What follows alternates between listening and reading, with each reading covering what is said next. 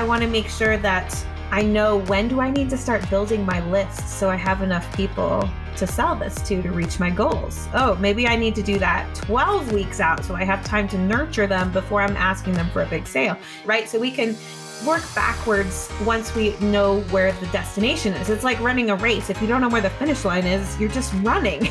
So you have to know what's my finish line, what's my goal, so that I can plot my strategy in my race and get there more efficiently.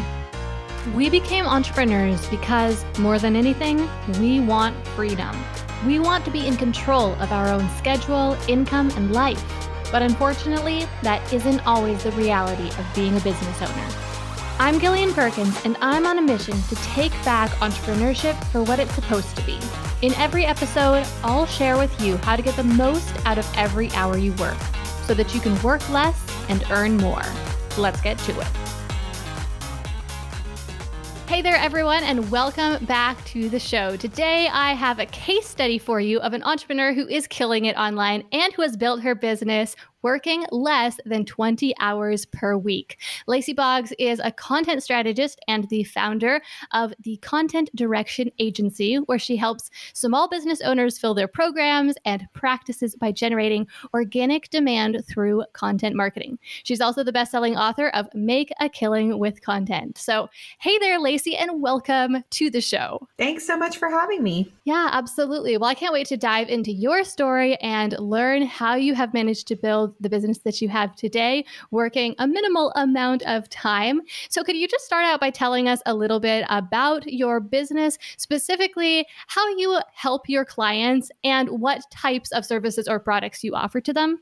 Sure. So I run a content marketing agency, and what we do is we help small business owners create content that builds organic demand for their product, which means organic demand just means not paid advertising, right? So we help them move the needle with their business through content. And so the products and services we offer all revolve around that. I do the strategy. We do like a 30,000 foot view strategy of what content are you creating and why, and how is that actually driving people to more sales in your business? And then from there, I have a team of awesome women who can actually write the content for you. We can do SEO, we can do client interviews, things like that. Whatever needs to happen to make the strategy happen, my team can make that happen. Wait, I said make that happen way too many times, but you get what I mean. You make a lot of stuff happen. Make a lot of things happen. Yeah. So when you first started your agency, was it just you and you were doing the services for clients, and now you've built up your team? Yes. So I started pretty much as a freelancer. I called myself a ghost blogger back then. And it was just me. And then the agency has grown organically from there. So as I got too busy, I brought in other people to help me. Can you tell me a little bit about what that journey has looked like, where along in the process you decided to start bringing on help, and how you've made that decision that it was time to start hiring? Sure. So, I mean, it's been a long and winding road, that's for sure. And, because I have always worked about 20 hours a week or less, the growth of my business has been slower than what you might see on Facebook or on Instagram or whatever, when people are like, make 6 figures in 6 days, all that crap. So I grew very gradually, and it was about, I want to say 4 or 5 years into the business where I was finally hitting a point where I realized there was a ceiling, right? As a writer, I'm trading dollars for hours in one way or another. And so there was a ceiling to how much I could earn based on how many hours I was willing to put in. And so when I got to the point where I was writing as many blog posts as I could handle in 20 hours a week, I decided to, instead of saying no to people who still wanted to work with us, I decided to bring in a friend as a subcontractor. And she's actually still with me 5 years on. And we've just grown from there. So it was like, once I hit capacity in a certain place, or as we grew, I needed to bring in other kinds of expertise. So like, I'm not an SEO expert, but sometimes that's what my clients need. So we brought in someone who is an SEO expert so that we can provide those services. Yeah, that makes sense. And I like how you have built it organically. sometimes I think that people feel like they have to have this initial vision for what their business will look like and then be incredibly strategic about the execution of that. And all that can be great. I think it also holds a lot of people back from even getting started because they don't know what that end vision will look like. But I like that you just got started, as a freelancer, just serving your clients. And then as you needed help, as your vision for the business expanded, then you started bringing on that help that you needed. Yeah. And I was actually really afraid of growing a business that way, like growing an agency, because I liked being a freelancer because I was only responsible for myself. Like the idea of having somebody else whose family and mortgage and whatever were relying on me to go out and sell things was very horrible to me at the beginning. And so I had to get a lot of coaching and support around that to say, no, that's okay. And there's other things you can put into place to make that less scary and all, et cetera, et cetera. Mhm. But yeah, that wasn't what I wanted at all when I got started. And it just happened organically to, as you said, like I was growing and I needed help. And that was when it was time.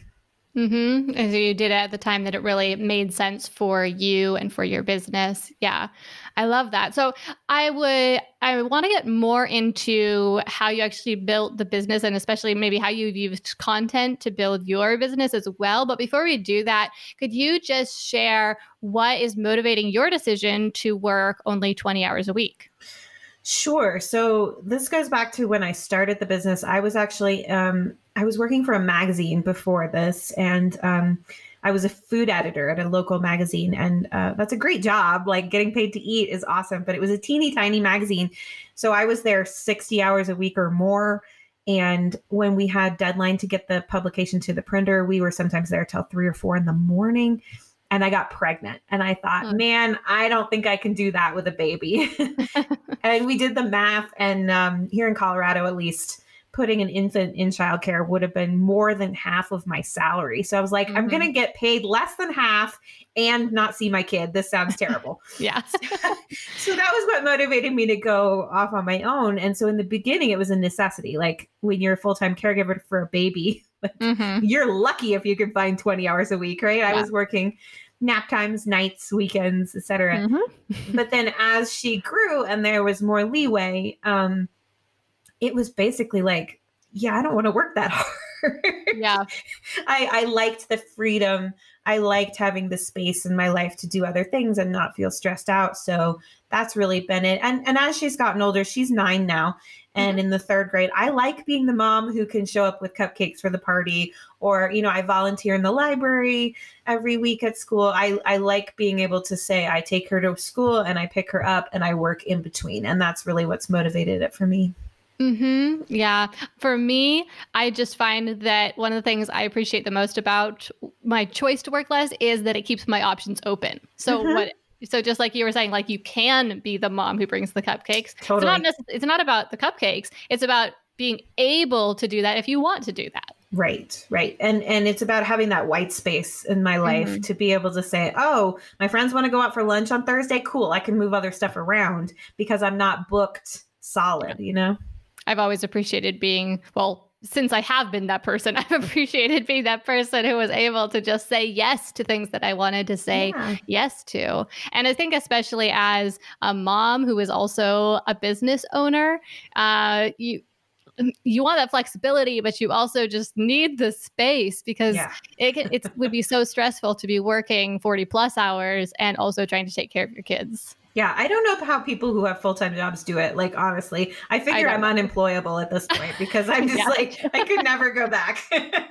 Yeah, I feel like even if you can cram that much in and, like kudos to the amazing women who do that, right? Who do manage to cram that in. But personally, I feel like it would be quite stressful to try to work 40 plus hours a week and be a mom and really like show up the way I want to. Okay, so for context, could you share with us some numbers in your business? You could either share like how your business has grown over time, especially as your team has grown, or just like a general revenue or profit number for this past year. But I would just love to have the context because, there's all sorts of people out there who work 5 hours a week or 20 hours a week, but they don't make very much at all. So I'd love to give the listeners some context.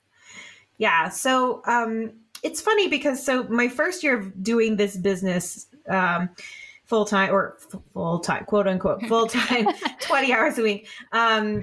I think I made around $15,000 that first year. And the first 4 or 5 years, I consistently doubled.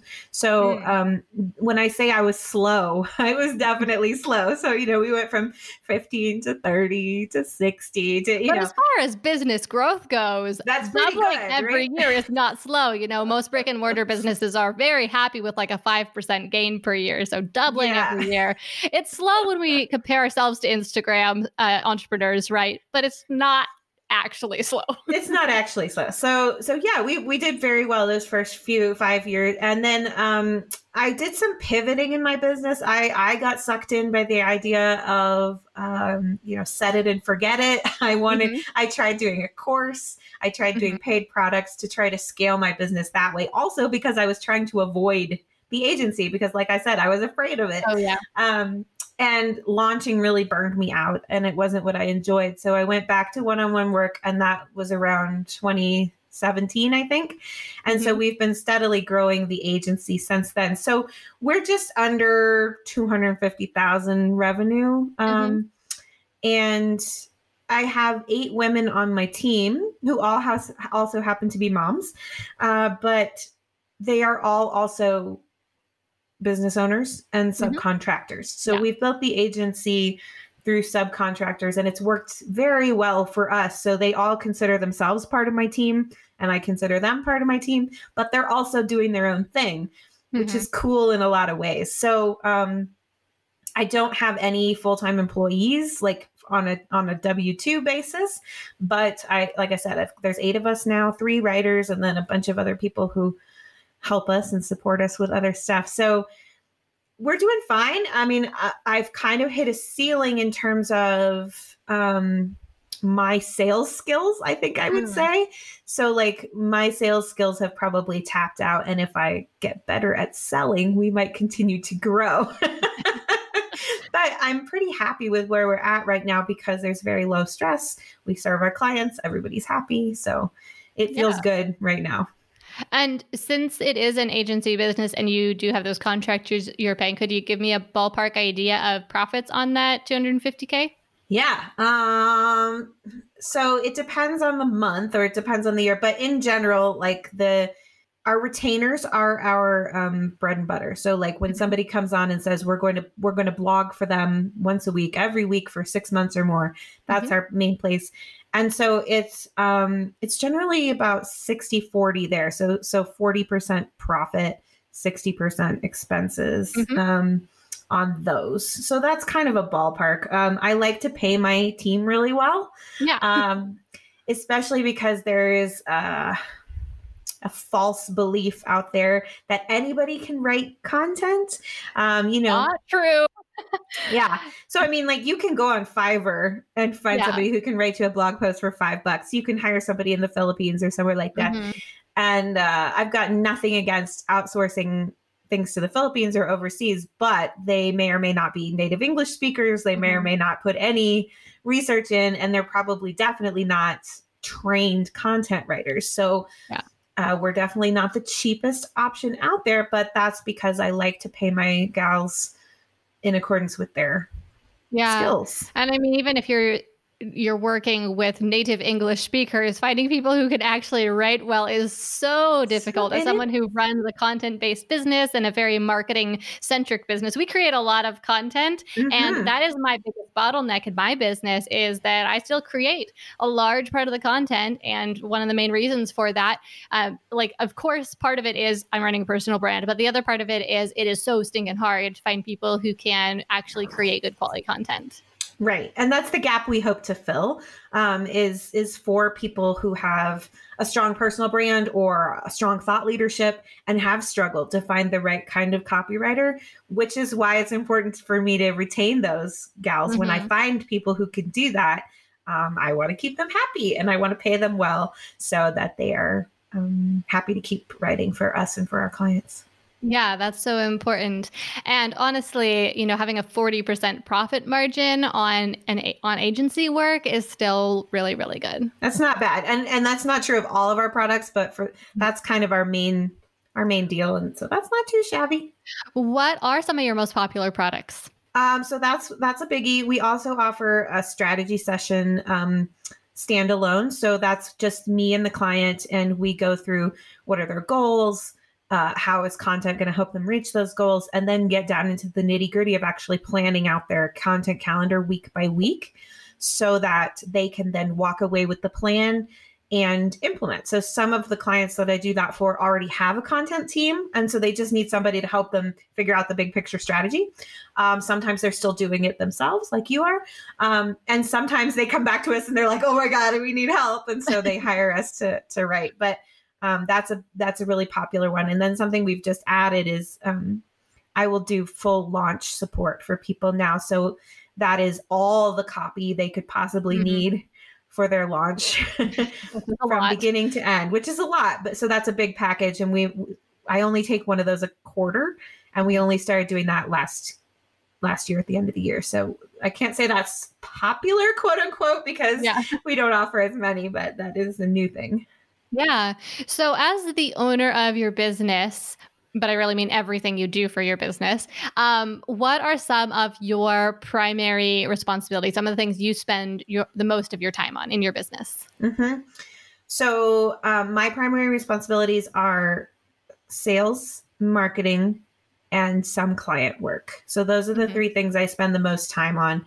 And of course, there's always little admin tasks and stuff that happens. But I would say those are my most important roles.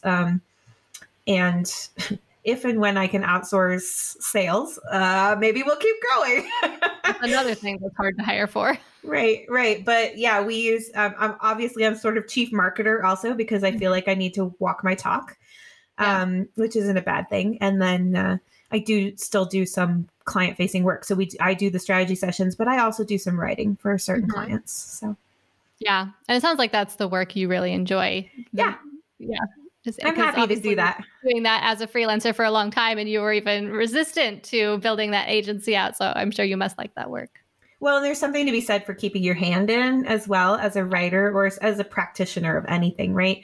I feel like if I was totally removed from it, I wouldn't be as good of a strategist because I wouldn't have my boots on the ground, so to speak. Yeah, I find that in my business, the more I do have my hands in the work and the more, it can be so tempting to try to save time by outsourcing, various parts of the process, anything from writing a blog article to scheduling social media posts to your inbox. And all those things can really help you to scale your business.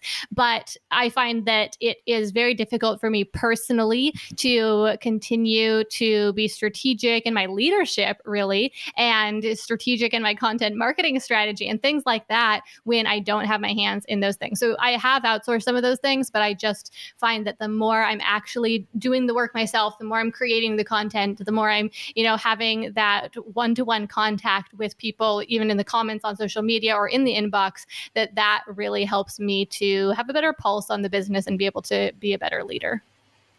I think that's very true. And I think there's sometimes a place in certain businesses where it becomes impossible to do certain parts of it, right? So if you're putting out dozens of emails or whatever, like there comes a time when the owner's time is more valuable than the time spent on those things. So it's a fine balance, isn't it?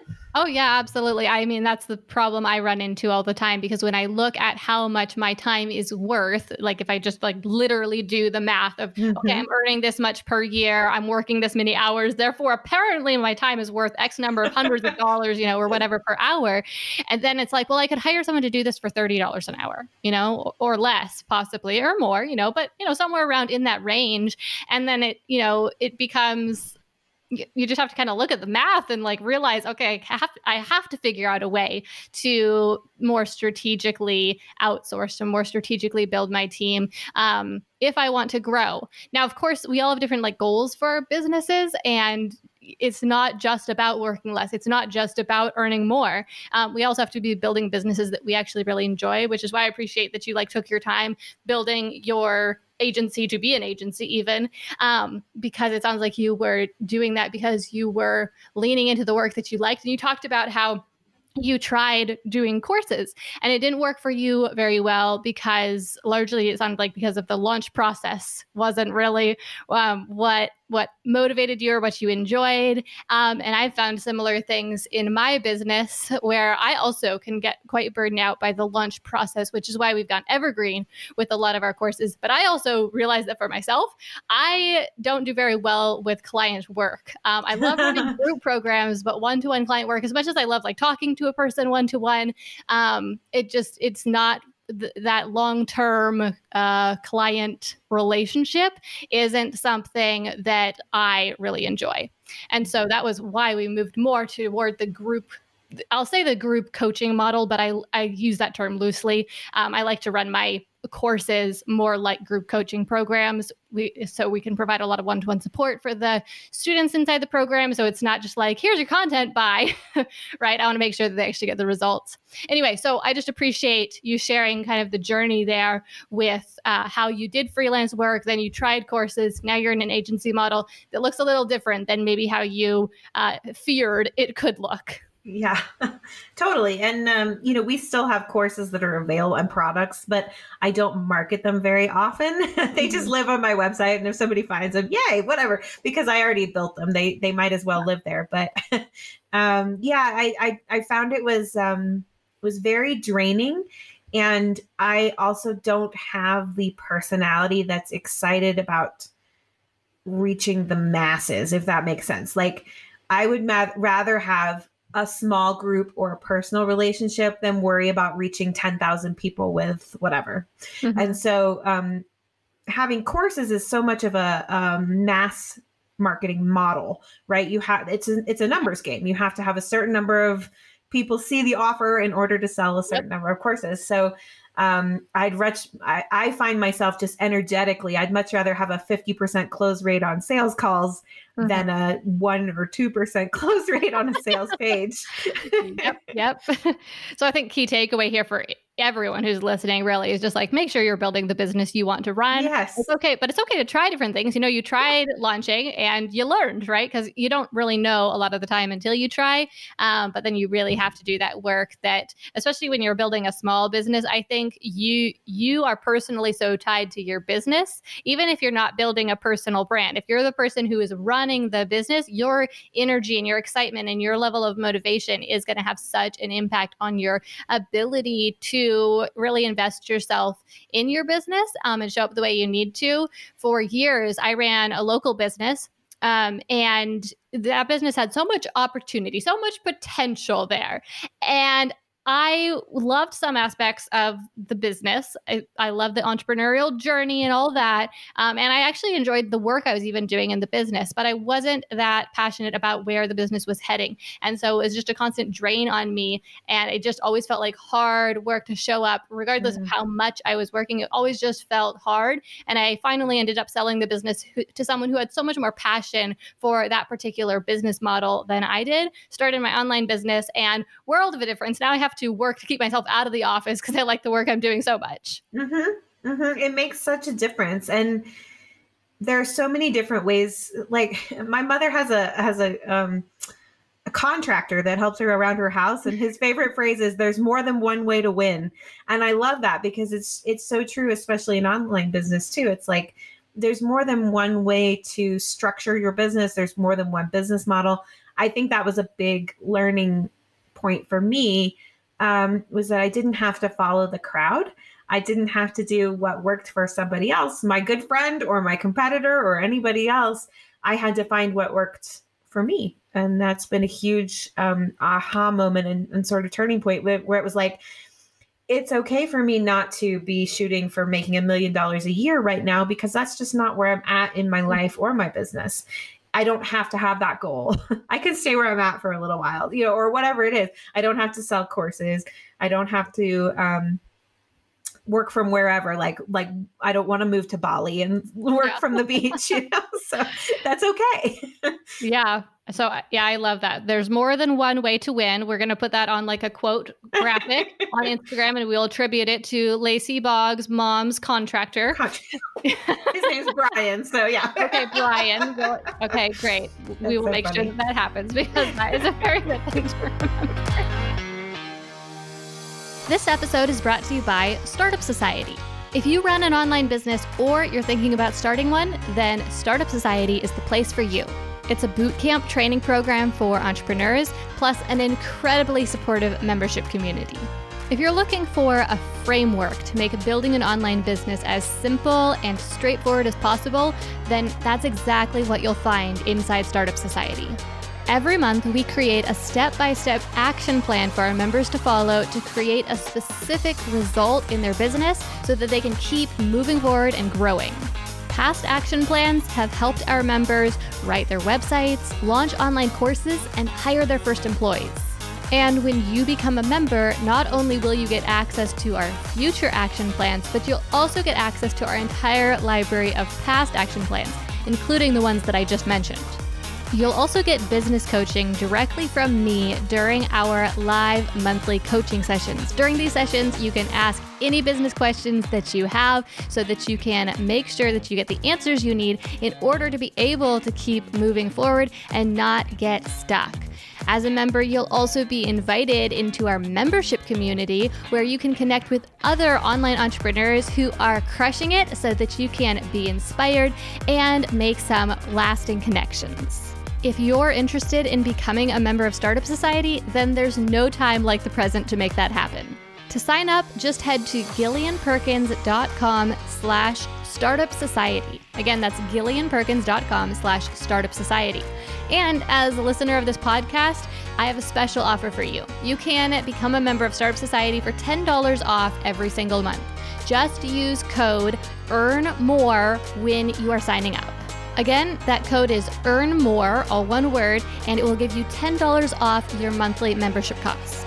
If you want to turn your online business into a success as quickly and as strategically as possible, then I would love to work with you to make that happen. And now, let's get back to the episode. Okay, so let's get into talking about content marketing itself, since that is what you are an expert in.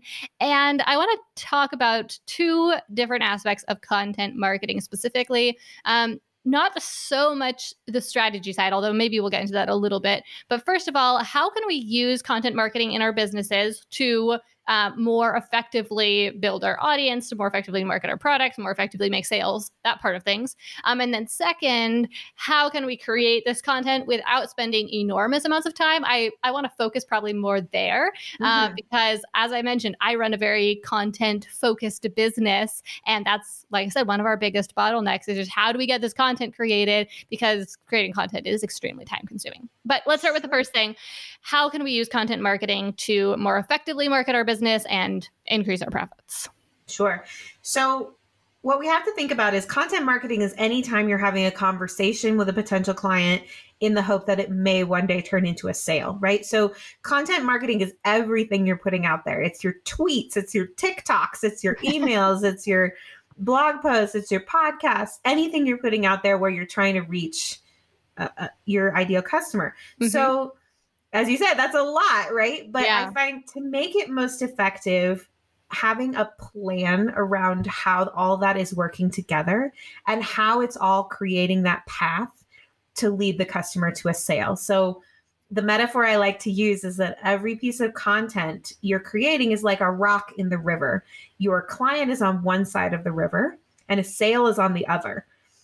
If you're just throwing stuff scattershot into the river, it makes it really hard to get across. But if you have a plan and you're putting it in thoughtfully, the right distance apart, the right size, et cetera, it makes it a lot easier for your client to make it to the sale. So just having that big picture understanding of how does this tweet support my business? and that feels sometimes overwhelming for people because they're like, oh my God, I tweet 75 times a day or whatever.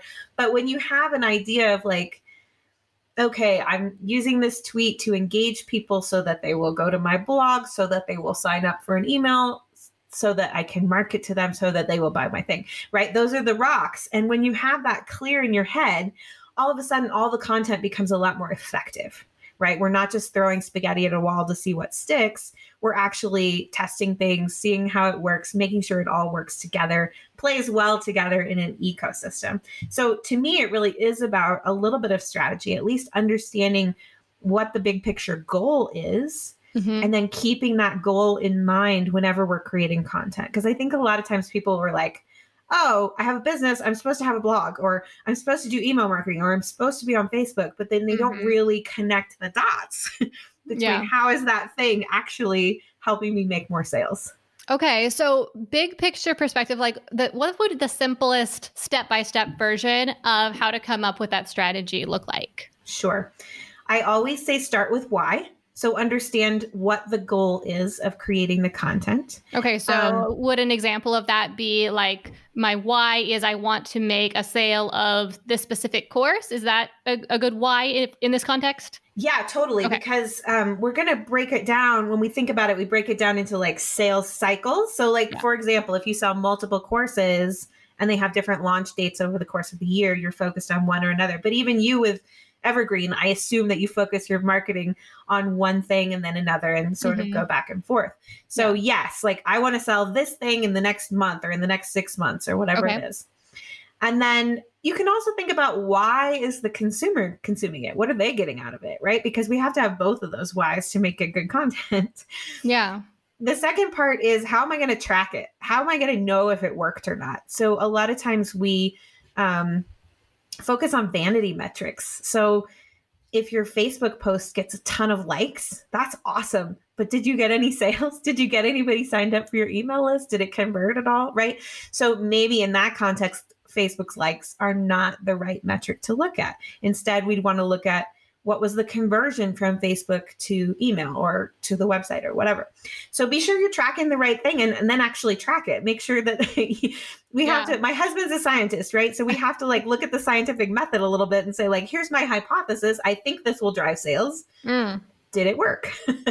Yeah. And then I like having that mindset from the outset because I find that I often end up doing it in retrospect. This was too many specs, but so afterwards I'll be like, I think why this worked was XYZ, but it seems like if we can make that hypothesis before we make the effort, then we will be tracking the right thing and we'll be able to have much more accurate confirmation of whether or not that was actually what did move the needle, what did create that result that we got, instead of just guessing in retrospect. Yes. And I'm a big fan of like, let's only track the numbers we need to track. Yes.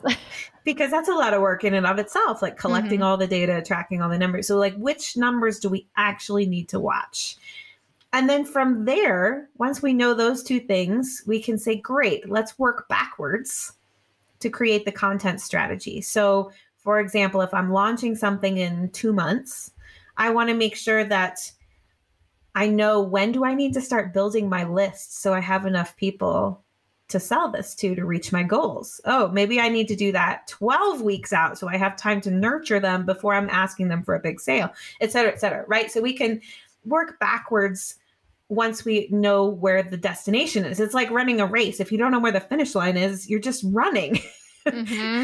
So you have to know what's my finish line, what's my goal, so that I can plot my strategy in my race and get there more efficiently. Because otherwise you might end up expending a lot of calories and running really fast and getting nowhere. Yeah, exactly. That's a good metaphor. Yeah. So, I mean, those are kind of the three. I talk about this, I call this leadership marketing. It's when you're looking at the intersection between what do I want to create for my brand and my business? What does my ideal customer want to consume? And then what is the data showing us about what's really actually effective? And that sweet spot in the middle is where you can be a leader with your marketing and actually come up with a marketing plan that works for you and not just follow some cookie cutter blueprint that you found somewhere. Yeah, I see another problem that we could run into if we don't kind of follow this method of starting with why and then, figuring out what we're going to track and then coming up with content strategy is instead we might look at this too modularly and just say, okay, Instagram, what's my Instagram strategy? And so then the automatic assumption is that the objective is just to get more followers on Instagram.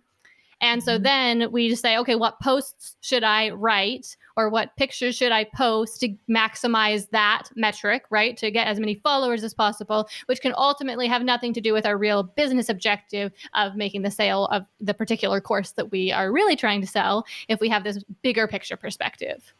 That's so fascinating that you brought that up, because I actually wrote a blog post about that this week. It's about how chasing engagement, like engagement is the holy grail of content marketing, right? We're always talking about you need more engagement, get more engagement. Yeah. But if you only look at engagement by the numbers, sometimes that's not effective. So like my most engaging post on Facebook ever was a meme about cheese.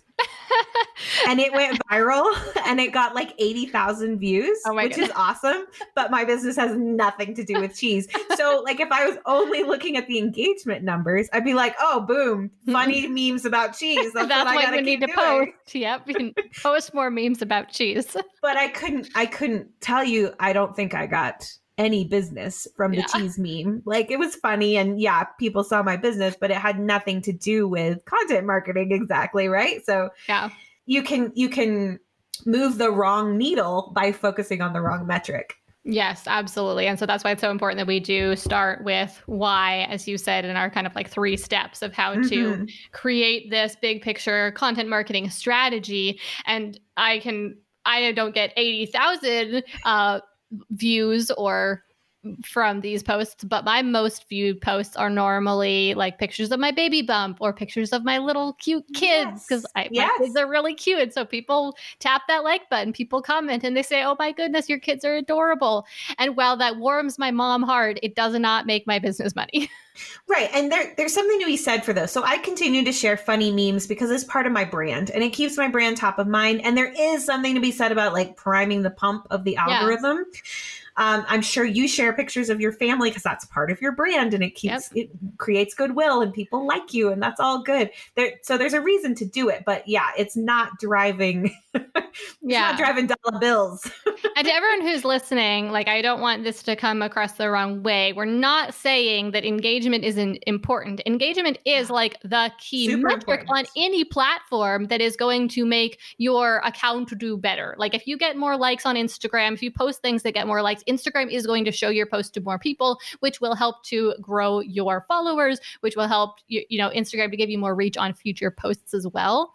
And so it is a really important metric to pay attention to, but we need to have that big picture perspective to make sure that we're not just constantly chasing that engagement or even just chasing follower growth or video views or something like that, because all those are, good indicators of something. We need to make sure we're indicating the right thing. Yeah, they're kind of like symptoms, but not the root cause of something, right? So in theory, the more likes and engagement I get on Facebook, the more engaged my audience is and the more likely they are to buy something from me. Yeah. But it's not a direct one-to-one correlation. Yeah. So it'd be kind of like if you were always getting headaches and you're like, I have a problem, I'm always getting headaches, so therefore I'll take Tylenol. Okay, that cured the symptom. Okay, so I guess that worked, right? But you have to look a little bit deeper because there could be something deeper wrong. Or in this case, we have this bigger objective than just, getting the followers, which would be like just curing the headache. Right. And the other thing is like, for smarmy people, you can go out there and buy followers, right? If you got enough money, you can buy likes, you can buy followers. So anything where you can throw money at it like that is probably not a clear-cut metric, right? Yeah, that's really true. So with that in mind, if we're being more strategic about how we're creating this content, then that means each piece of content we're creating is very important and can actually be pulling big levers at our business. So how do we actually get this content created without just with working as little as possible? Because I've created, lots of different types of content, blog posts, videos, podcast episodes. And I imagine that most people who are listening today are to some extent or other content creators, or else they're planning to become one. But I think most of them are content creators. And so they probably are also aware of how time consuming it can be to write a blog post or a video or record a podcast. What are your best tips on how to get this done more efficiently? Okay, so the first one is because we're doing it more strategically, we can do less but better, right? So you don't have to post a blog post every single day of the week. You don't have to send out an email every single day of the week. I know people who do that, and that's fine. That's how they do. But I would much rather counsel my clients to say, like, if you can churn out a really awesome post every other week, that's probably sufficient. Mm-hmm. But it has to be really high quality. If you're going to go down on frequency, it has to be higher in quality. So less but better is the first, but then also, like, think about how can you use that piece of content in as many ways as possible. So part of the reason we've reached like peak content here and people feel like they have to blog every day or whatever it is because the life cycle of a piece of content is so short, right?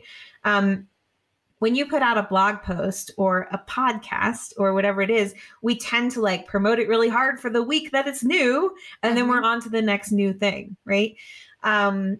So I always encourage my people to think of it sort of as a hub and spoke of a wheel. So whatever your hub content is, that's where you're putting the most effort and energy. So that could be your blog, your podcast, a video, whatever it is. The spokes are all your social media content, your email, maybe whatever else you're doing.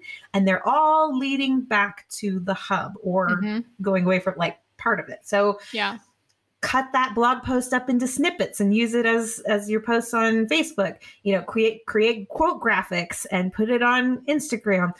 Chop that video up into little pieces and put it all over the place. Use it as many ways as you can so that you're really wringing the most juicy goodness out of each piece of content you're spending that time and effort to create. And that, I think, is one of the most cost-effective and time-effective places to outsource. So if you can get an assistant or something that can chop that post up into many different Facebook posts, that's a good use of her time, but you're still creating the thought leadership, right? Yes. A little epiphany I had recently was that, so I had kind of only viewed it as the hub and the spoke. So I thought I have a blog post and then all the spokes are those Instagram posts, Facebook posts, Pinterest graphics, all promotional content to lead people back to my hub content. But I kept trying to outsource creating that smaller form content. And by creating, I mean repurposing. And it kept not working. And what I finally realized was that there was kind of two pieces of hub content. Now, I'm not quite sure how to turn this into an analogy, but there is the core content that is like the blog post, for example. And then there's this secondary piece of core content that is a core piece of content that promotes the blog post. So for example, this might be an email newsletter, and the email newsletter is telling people why they should go check out the blog post. And so if the blog post was, let's say, how to start a podcast. This is getting too meta. I should have picked a different example. But if the blog post is about how to start a podcast, then my email might be about why to start a podcast. Okay, so email about why to start a podcast. And then it says, so if you're sold on this idea that you should start a podcast, then go check out the blog, right? And so then I realized that the repurposing could be a lot more effective and could really stem from my thought leadership as the leader of my tribe. If I had people instead repurpose that email across all the platforms, instead of having them read my blog post and then try to sell my blog post on my other platforms, which did not work very well because as like the main marketer and the main leader in my business, having other people try to figure out why how to tell other people why they should read my blog post was really hard for them. Sure, that makes sense because that's not necessarily their zone of genius, right? They're not they're not marketers, they're VAs or whatever. Exactly. Yeah. And even someone who specializes in quote writing content, if they are more of a blog writer or something like that, they don't necessarily understand sales psychology or how to sell anything, even a free thing. And when we're trying to drive people back to a blog post or back to a video, what we're really doing is we're selling something that's free. We're selling this idea. You should go click this link and read the blog post. And so it really worked the best for me to, instead of trying so hard to repurpose the blog post, instead work on repurposing that piece of promotional content. So like I said, I don't have any sort of analogy. I like the hub and spoke model. I'm not quite sure how to turn this into a picture. Yeah, I don't know. Maybe that's the axle that makes it turn. I'm not sure, but I like it too. Well, we can keep thinking about that. We can keep poking at it. Yeah, I think the other thing to remember is that, especially if your business is new or newer and smaller, you don't have to be everywhere all at once. I often counsel people to focus on one or two channels where they can really shine. And so, don't worry about being on every social media channel right away. Don't worry about whatever. the other thing, the caveat, like the side to that is also like, if you hate something, don't do it because people will be able to tell. Yes. And my audience has heard me say this a million times and like just share the story of how I was trying to be everywhere because that's what I saw other people doing. You know, the people who I looked up to, I saw them be everywhere. So I thought, okay, that's what I got to do. And it wasn't until I stopped doing that and I focused only on YouTube and I just worked on mastering YouTube, really learning how the algorithm worked and really just pouring my heart and soul into creating my content on that platform, that I was able to create the growth and get the leverage that I needed to grow my audience there. And it propelled my business forward, which now has allowed me to have the team that I have so I can be everywhere.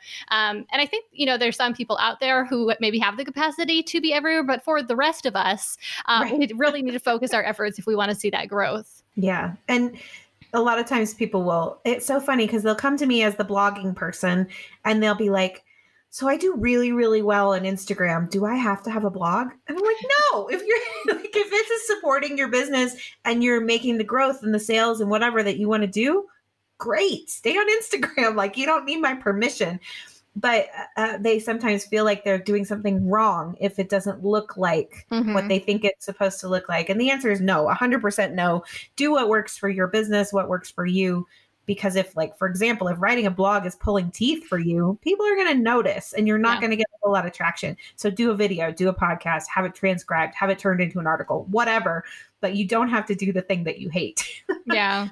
If anyone looks me up on Twitter, they will think I have no business. Well, they'll think I have a business, but a very, very small business. Yeah, I'm not into Twitter. Never been into Twitter. So with that in mind, should we get on TikTok?